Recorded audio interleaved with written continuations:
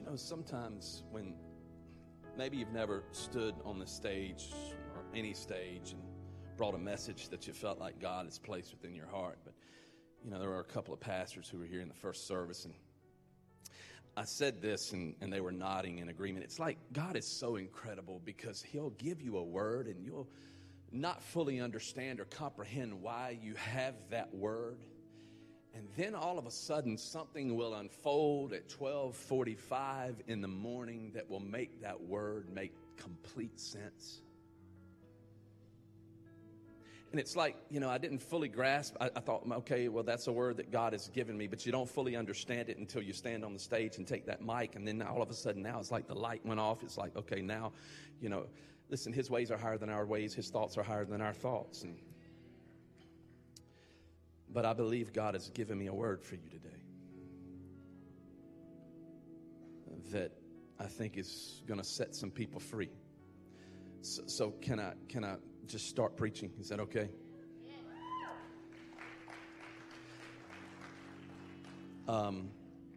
Take your Bibles. Don't be seated yet. Just take your Bibles and turn with me to the narrative of Scripture that we will call our biblical learning lab for the day, which is 1 Samuel chapter 1, verses 1 through 20.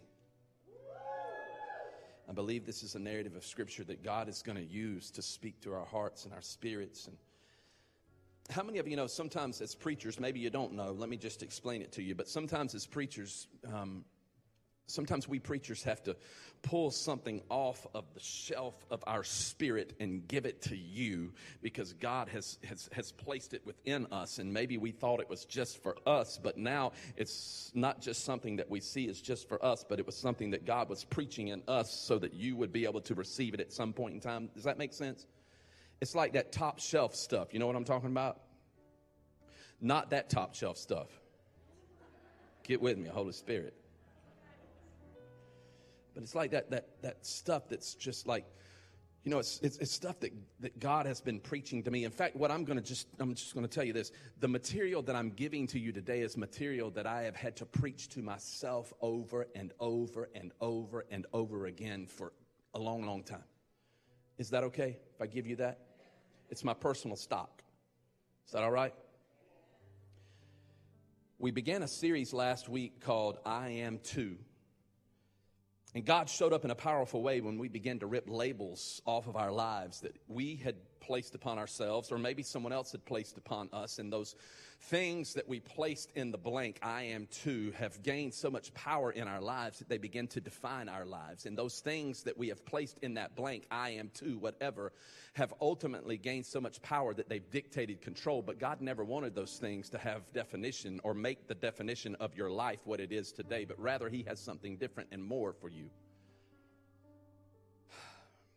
Like I am too tired, or I am too lonely, or I am too messed up, or I'm too relationally broken, or I'm too divorced, or I'm too this, or I'm too poor, or I'm too that, I'm too fearful, I'm too rejected, I'm too insecure. Whatever it is that you've placed inside of that blank that seems to have so much power in your life that's dictated and defined the steps that you are on, and whatever is in that blank has become so persistently obvious in your life that you are missing what is miraculously possible. What you've placed in that blank has become the excuse for where you find yourself in life, the position that you find yourself in life. So I want to take the narrative and look at that concept. But before you're seated, I want you just to look at your neighbor and announce to them the subject matter of our conversation today, and that is dream expectancy disorder. Look at the other neighbor that you just ignored and say, dream expectancy disorder. Be seated.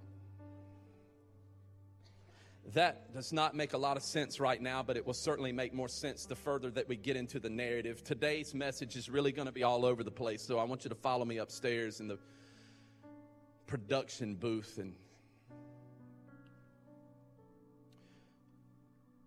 And let me just jump into God's Word and let's just see where He takes us today, because I'm going to begin to read some of it and then I'm going to pause and offer a little conjecture so that we can see where the Word of God is taking us today. Beginning in verse 1, of Samuel chapter 1, it says, there was a certain man from a place. I don't know the name of that place. I can't even say it. But anyway, from the hill country of Ephraim, whose name was Elkanah. There was a certain man. Somebody circle that in your Bible. There was a certain man. What you need to understand about the book of Samuel is that this is a book that defines the interaction between the great prophet Samuel and two kings, King Saul and his successor, King David. His interaction with them. And right now, at this most strategic moment in time, God has a way of choosing a certain person in order to walk Israel through what is about to happen and transpire in their lives. There was a certain man. I love that. That's generally how God begins transition in our lives. He uses a certain person. I don't know what it is about God. God could perform his miracles and perform life, if you will, on his own. He could use his angels. He could use a plethora of ways. But what is so beautiful about God is that he so chooses to use the created to work with him in the divine. Y'all are not hearing me. There was a certain man, Jonathan. In other words, God will choose a certain person who will hang on to the promise of God regardless of what they see in life. They will not allow the I am to whatever to outweigh the beauty of who God is. They can see the possible in the impossible. They will not allow I am to be greater than a God who is greater than anything that you will ever go through. Lord, have mercy. Because they know that there is no I am to that is too great for the great I am. I feel like preaching. I will in a minute. But verse 2 highlights for us both the plot and the main character. Verse 2 says this. He had two wives. One was called Hannah, the other Peninnah. Peninnah, depending upon your translation. Peninnah had children, but Hannah had none. But Hannah had none. Peninnah had children, but Hannah had none. The dream that Hannah had to have children was something that had not happened. Hannah had none.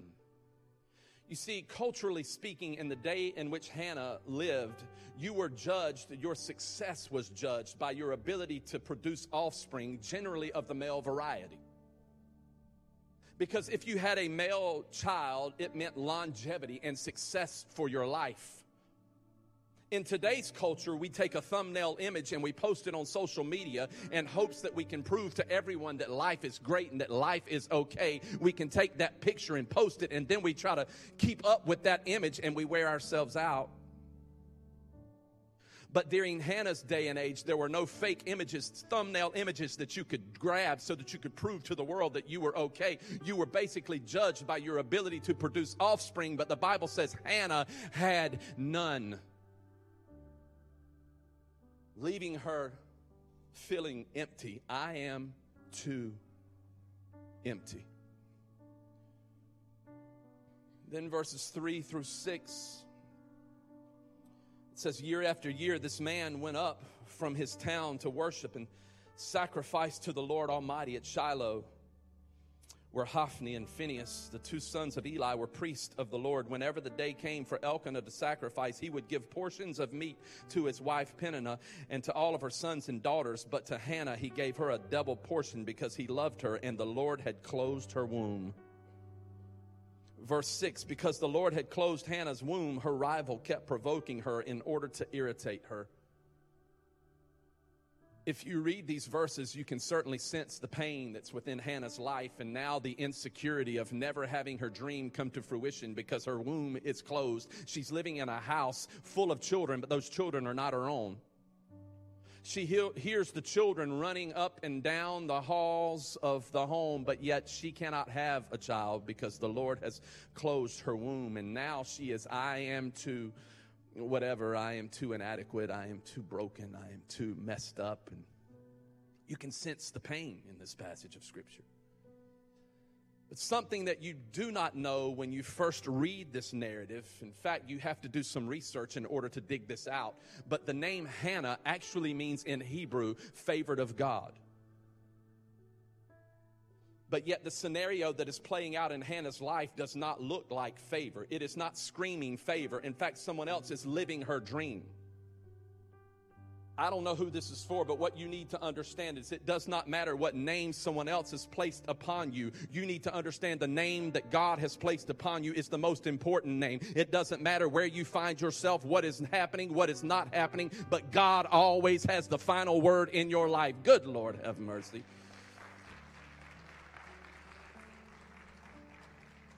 But the scene's unfolding. Hannah had none, living in a house full of kids, sitting at a dinner table looking at kids that she wishes she could have, but yet she has none. And the dreams of life are beginning to fade. The hope is beginning to fade. Why? Because the dream in her life looks nothing like the scenery in her life. The scene contradicts the dream. And because of it, she says, I'm too fearful. The fear of rejection, the fear of failure,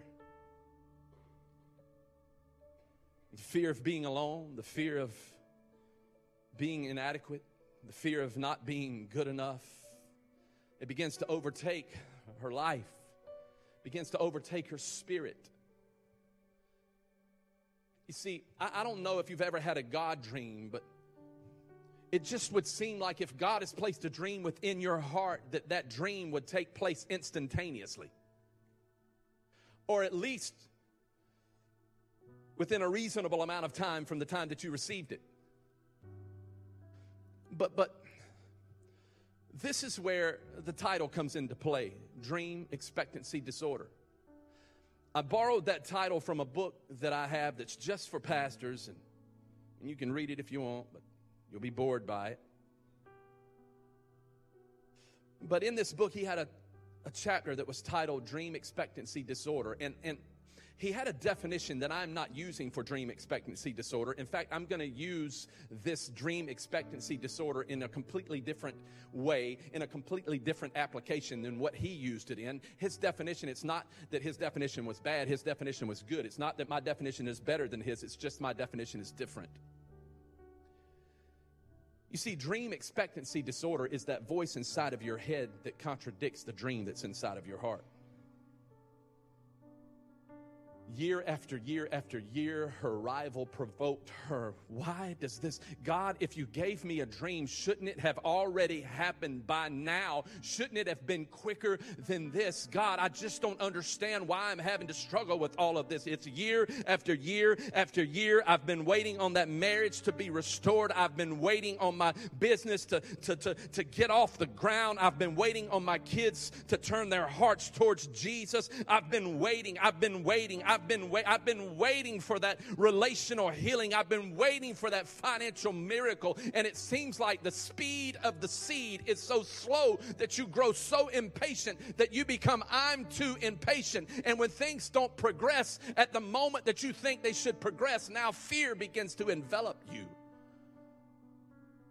And your heart is arrested by fear, and your dream seems to be gone. And Paul says to throw off everything that so easily entangles and run the race that is marked before you. And I'm like, Paul, okay, I'll run the race. I understand that. I'll run the race if it's a sprint. I'll even run the race if it's a marathon. But Paul, why does it seem like I'm running a race and my life is on a treadmill? Why does it seem like my race is on a treadmill in life? Am I preaching to myself today?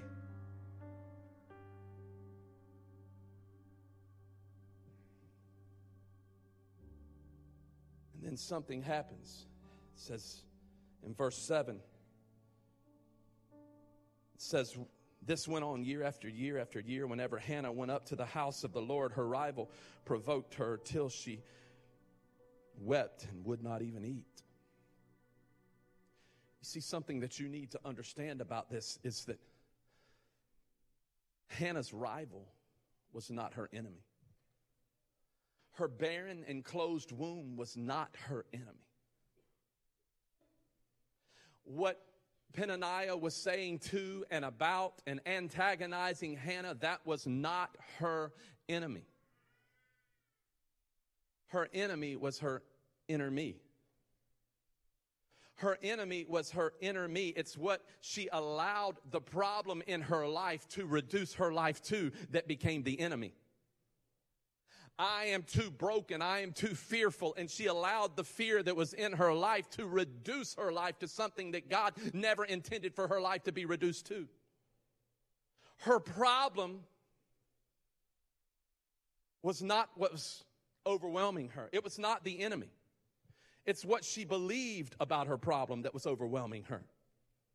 It was not what was happening to her, Richie, that was the enemy. It's what she believed about what was happening to her. And so she's left with this huge emotional deficit in her life. She just can't figure out how to get out of it. She's looking at kids who are sitting across from her at the table, and she hears them laugh, and she hears them do all of the things that kids do. And now she's crying on the inside because she feels like she's not worthy, that she's not valuable, that she's not honored.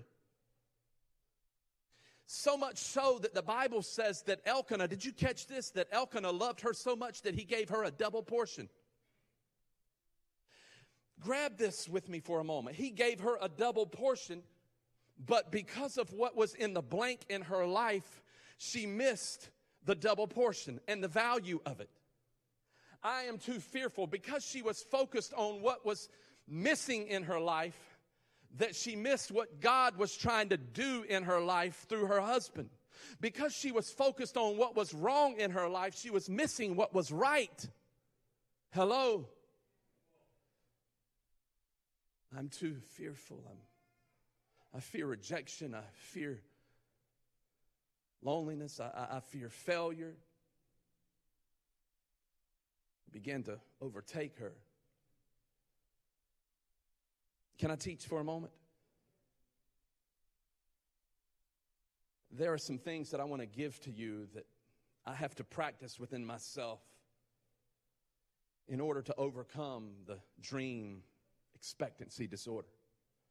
Last week, I gave you a bunch of D's.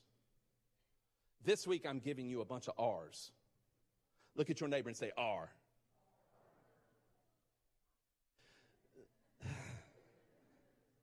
Must be a pirate fan or something.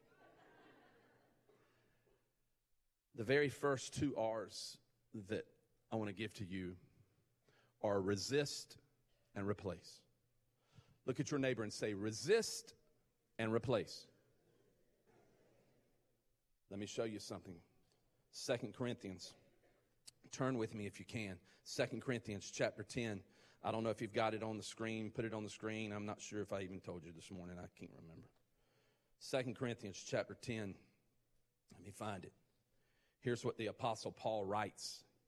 He says this, verses 4 and 5. He says, the weapons that we fight with are not the weapons of the world.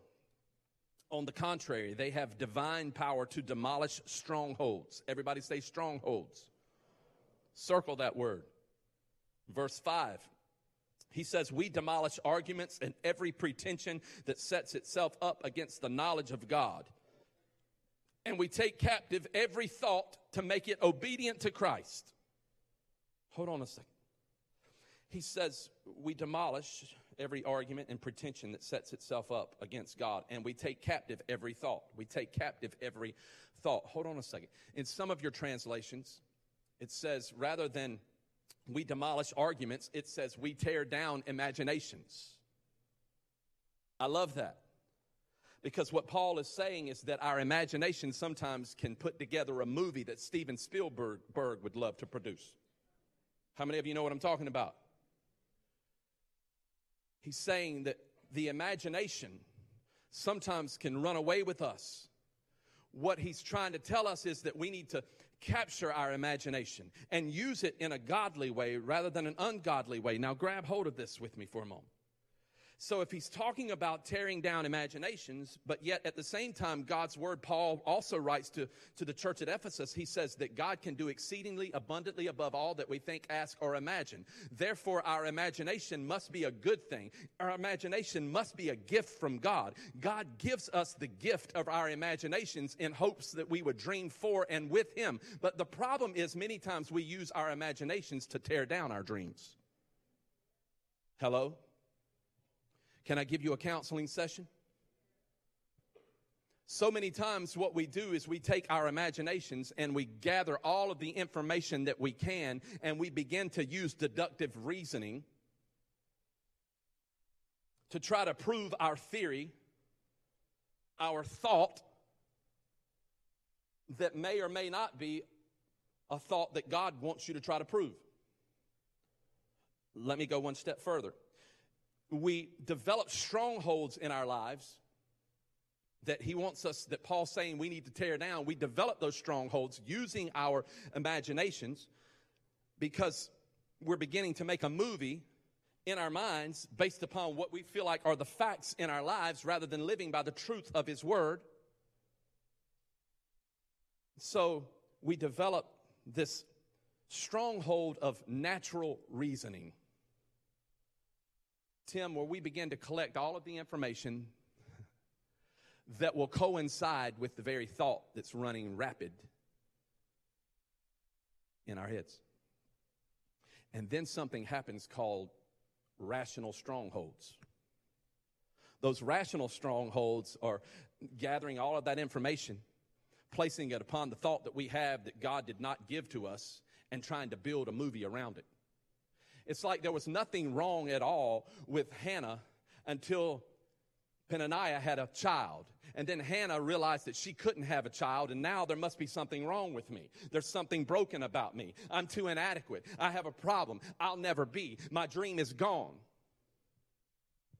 She begins to tell herself that she's not worthy and that Peninnah must be worthy. I'm not worthy. I don't have the things that I thought God would give to me. My dream seems to be gone. Now all of a sudden she's piling on top of that thought that is not a godly thought, a thought that God has given her. She's piling all of the evidence on top of it, trying to prove to herself that she must be right about that. I am too inadequate. And then what ends up happening after that is we begin to take those thoughts and we begin to embellish upon those thoughts, and we turn those thoughts into complete lies.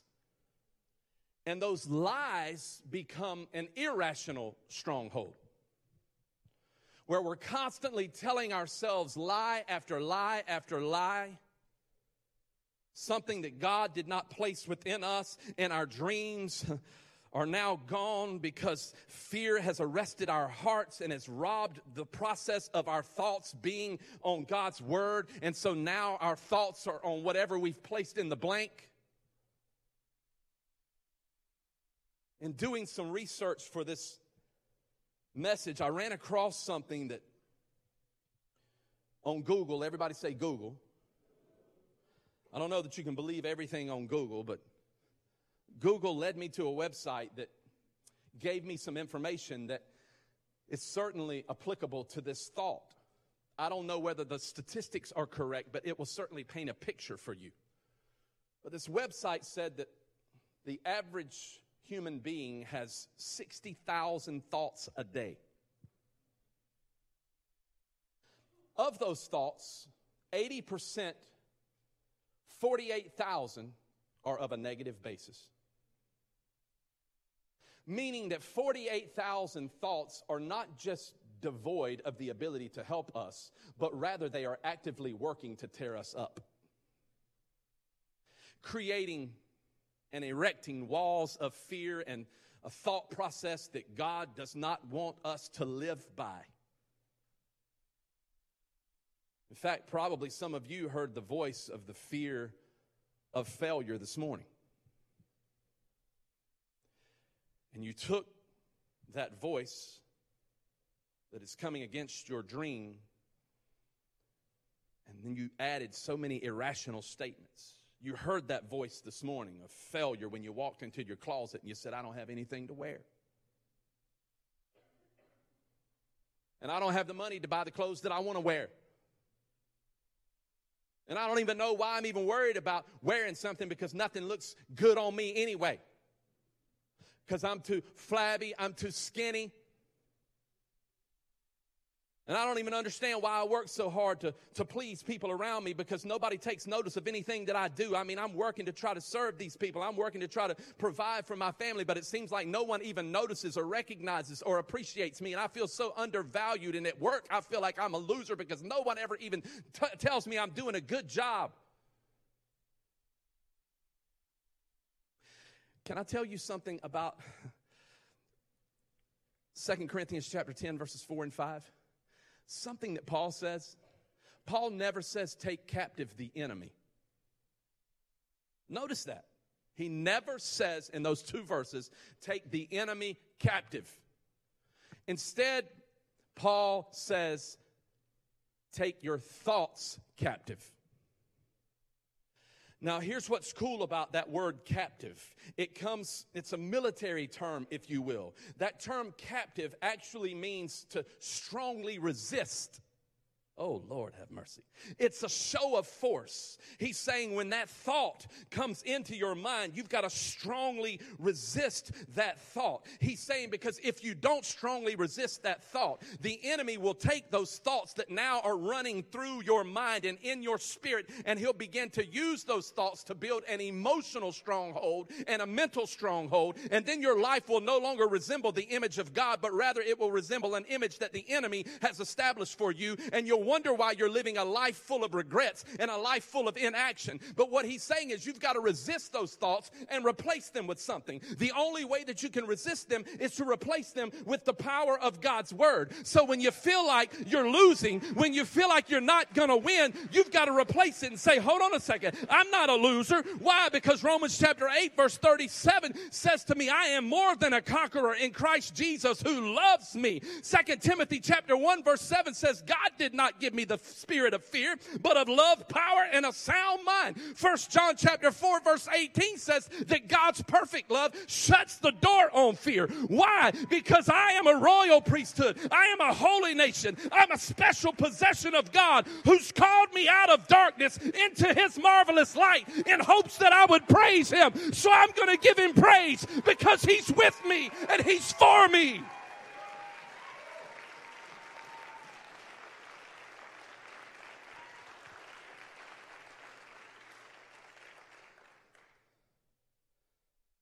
So many times, what I've noticed in life, Jonathan, what I've noticed in life is that we will gather the evidence that supports what we already believe in our hearts. That's why we have to resist and replace. Resist and replace. Resist and replace. Somebody help me. Resist and replace. Say it again. Say it loud. I'm just preaching what I have to preach to myself. I can't tell you the number of times that I'm down,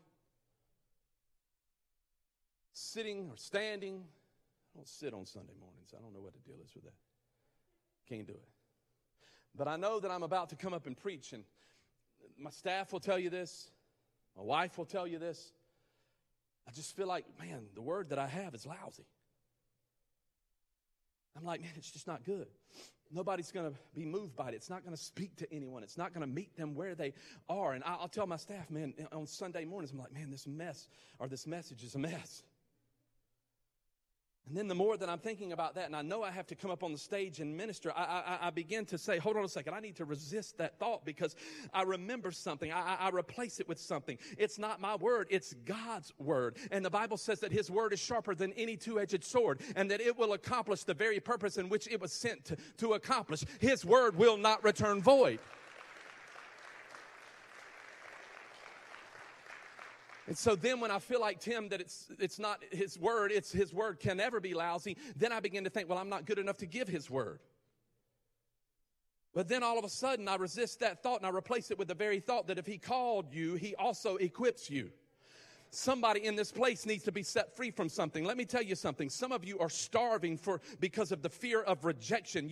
And because you are starving, or because you are going through the fear of rejection, you are actually starving for acceptance and approval. But can I tell you something? This life is not American Idol. It is not America's Got Great Talent. It is not The Voice. You are not waiting on 4 judges to hit a button and turn around and say, you are accepted. You are approved. The Bible says you've already been accepted and approved. For God so loved the world that he gave his only begotten Son, that whosoever believes in him shall not perish but have everlasting life.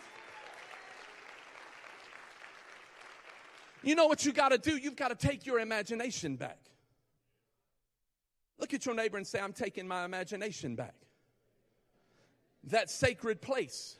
That place that God gave to you so that you would draw close to him. That place that God gave to you so that you would dream God dreams. That place that God gave to you. But the problem is the enemy will also use that place, your imagination, so that you won't feel God. But can I tell you something? You can never take your imagination back if you put a higher priority on Facebook rather than getting your face in his book. Good God Almighty. Somebody needs to help me preach.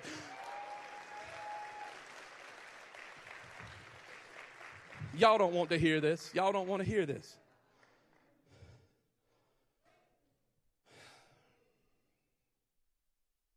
Lord have mercy. Where am I at? I don't even know. Resist, replace. Thank you. We've got to take our imaginations back. Resist, replace. Resist, replace. That sacred place that God gave to you so that you could dream for and with him. But then there was something else that's in the narrative that you have to see. Verse 8, it takes me to my next R, which is request. Everybody say request. It says her husband Elkanah would say to her, Hannah, why are you weeping? Why don't you eat? Why are you downhearted? Don't I mean more to you than 10 sons? Verse 9, once when they had finished eating and drinking in Shiloh, Hannah stood up now. Eli, the priest, was sitting on his chair by the doorpost of the Lord's house. In her deep anguish, Hannah prayed to the Lord, weeping bitterly. Hold on a second. She's making a request to the Lord. Look at verse 11. And she made a vow saying, Lord Almighty, if you will only look upon your servant's misery and remember me, and not forget your servant, but give her a son, then I will give him to the Lord for all the days of his life, and no razor will ever be used on his head. Verse 12, as she kept on praying, making a request to the Lord, Eli observed her mouth. Hannah was praying in her heart, and her lips were moving, but her voice was not heard. Eli thought that she was drunk, and he said to her, how long are you going to stay drunk? Put away your wine. She said, not so, my lord, Hannah replied. I am a woman who is deeply troubled. I have not been drinking wine or beer. I was pouring out my soul to the Lord. Do not take your servant for a wicked woman. I have been praying here out of my great anguish and grief. Eli answered, go in peace, and may God of Israel grant to you what you have asked of him. The request. Hold on a second. So we've got resist, replace. Now there's this request. But there's something in verse 11 that you would probably overlook. A minute detail, but it carries great value. It says she made a vow saying, Lord Almighty. Lord Almighty is a name in the Hebrew. It's a name of God. It's one of many names that God has. Lord Almighty, though, in this reference, actually means the Lord of mighty armies. So she's making a request of the Lord of mighty armies when her rival is antagonizing her. She's making a request of the one who's in control of her life rather than all of those who would offer some suggestions to her in the midst of her problem. She's making a request to the author and finisher of her faith, because he who began a good work in you will be faithful to complete it. She's making a request to the God who has plans for her, plans not to harm her, but plans to prosper her. So often I hear people say, well, all I can do is pray. And so many times when I hear that statement, and I've even been guilty of it, but the more that I think about that statement, I think, well, what we are really saying is that prayer is a last resort. that God is a last resort. It's not all I can do is pray. It's the best thing that you can do is to pray.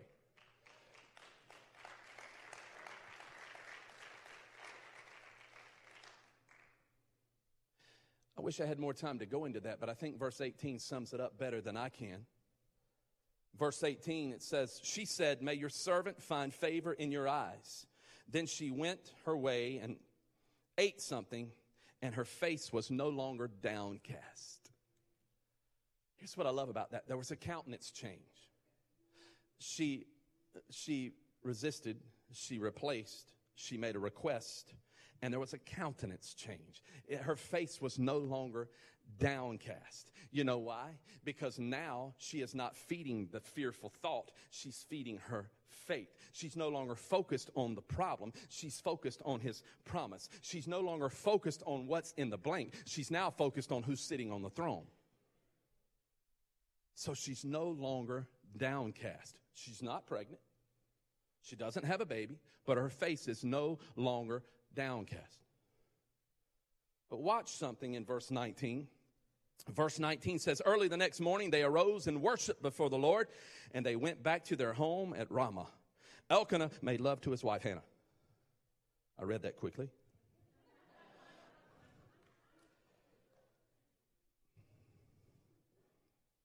And the Lord remembered. Hold on a second. Time out. It says, again, verse 19, it says, early the next morning they arose and worshiped. Everybody say worshiped. Worshiped before the Lord, and then they went back to their home at Ramah, and Elkanah made love to his wife Hannah.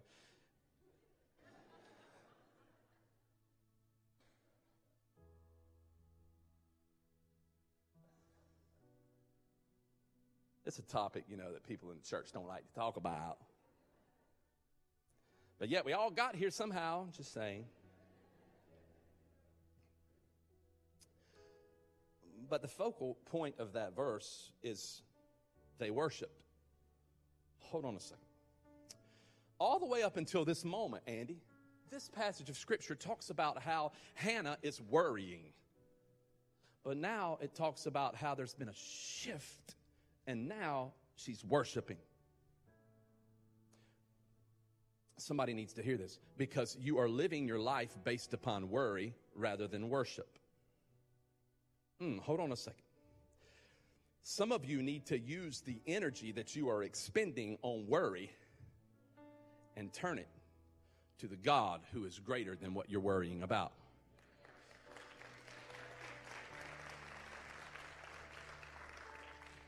Let me go one step further.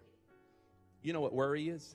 You remember we talked about the enemy works in your imagination too. So what you are doing when you worry about something is you are allowing your imagination to run wild with what you're worrying about. So why don't you redirect the gift that God gave you, called your imagination, and begin to focus upon the God who is greater than anything that you will ever go through. That's all it is a shift. You are taking your imagination off of what you were worrying about, and you are placing it on the God who gave you the gift in the first place. Good God Almighty. That's some good preaching right there.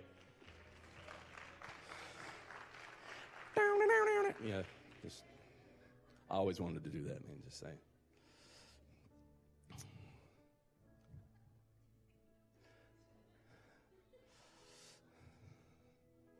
Awkward, ain't it, man?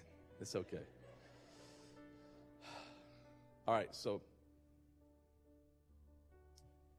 how many R's have I given y'all? Okay, when I got to that point in the first service, and I know I've only got a couple minutes left. I'm going to close.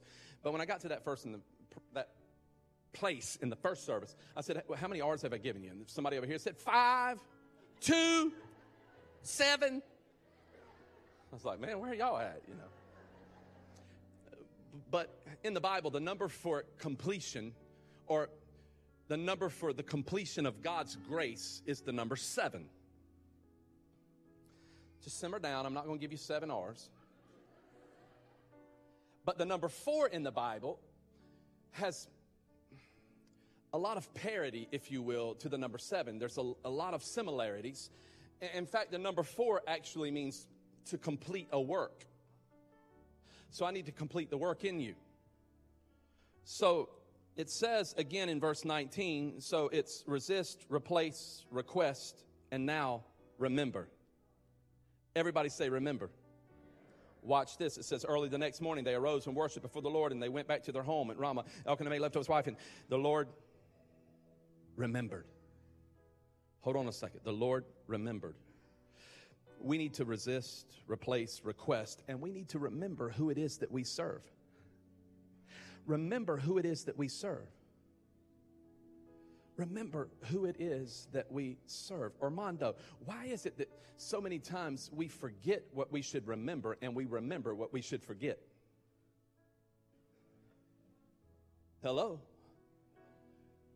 But the Bible says to us, Christy, the Bible says that we should remember God. Forget not his benefits. Forget not his faithfulness, because he cares for you. Somebody in this place ought to give God a remembrance praise. Somebody in this place ought to give God for all that you remember that he's done for you. Because when you remember to give God praise, he'll do things on your behalf. He opened up a closed womb. That just means that God can open up things in your life that have been closed for a long time. He'll open things that no man can close, and he'll close doors that no man can open. Good God Almighty, somebody ought to praise him.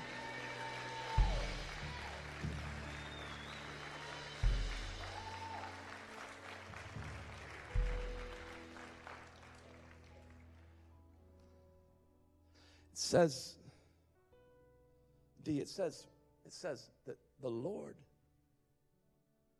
remembered Hannah. Hold on a second. What did her name mean? Favored of God. She went through a season that she didn't feel favored. But she resisted, she replaced, she requested, she remembered. Could it be that she resisted, she replaced, she requested, she remembered, she resisted, she replaced, she requested, she remembered, she resisted, she replaced, she requested, she remembered, and it broke the wrong spirit that she had within herself in order to receive what it was that God had for her? Hannah was not favored just in the end.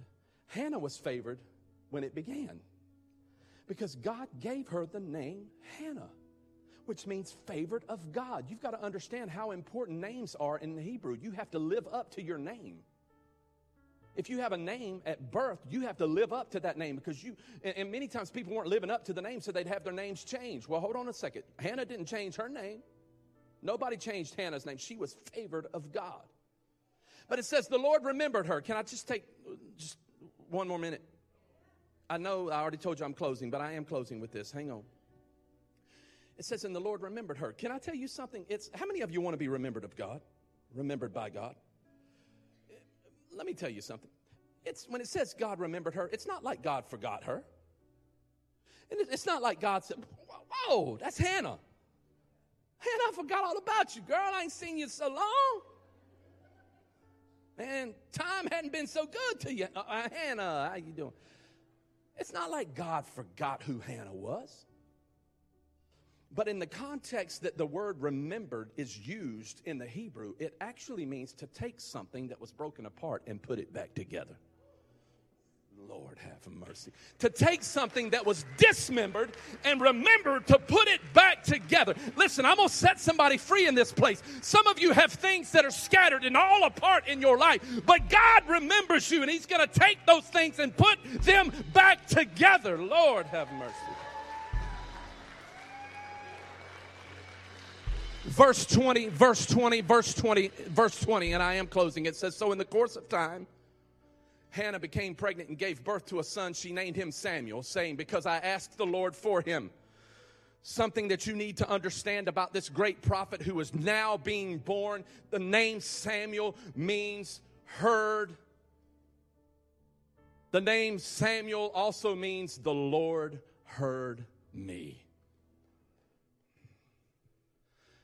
Some of you have been thinking that God hasn't heard you because of where you're at. Can I tell you something? Today is the day that God says, I remember you. And I'm going to begin to take what has been torn apart in your life, and I'm going to begin to put it all back together. Why? Because God wants to pour into your life, and he wants to open up your life, and he wants to close doors that no man can open and open doors that no man can close. And the very dream that he's placed within your womb is going to begin to give birth today. I feel some birth pains up in this place. Somebody ought to give God a praise.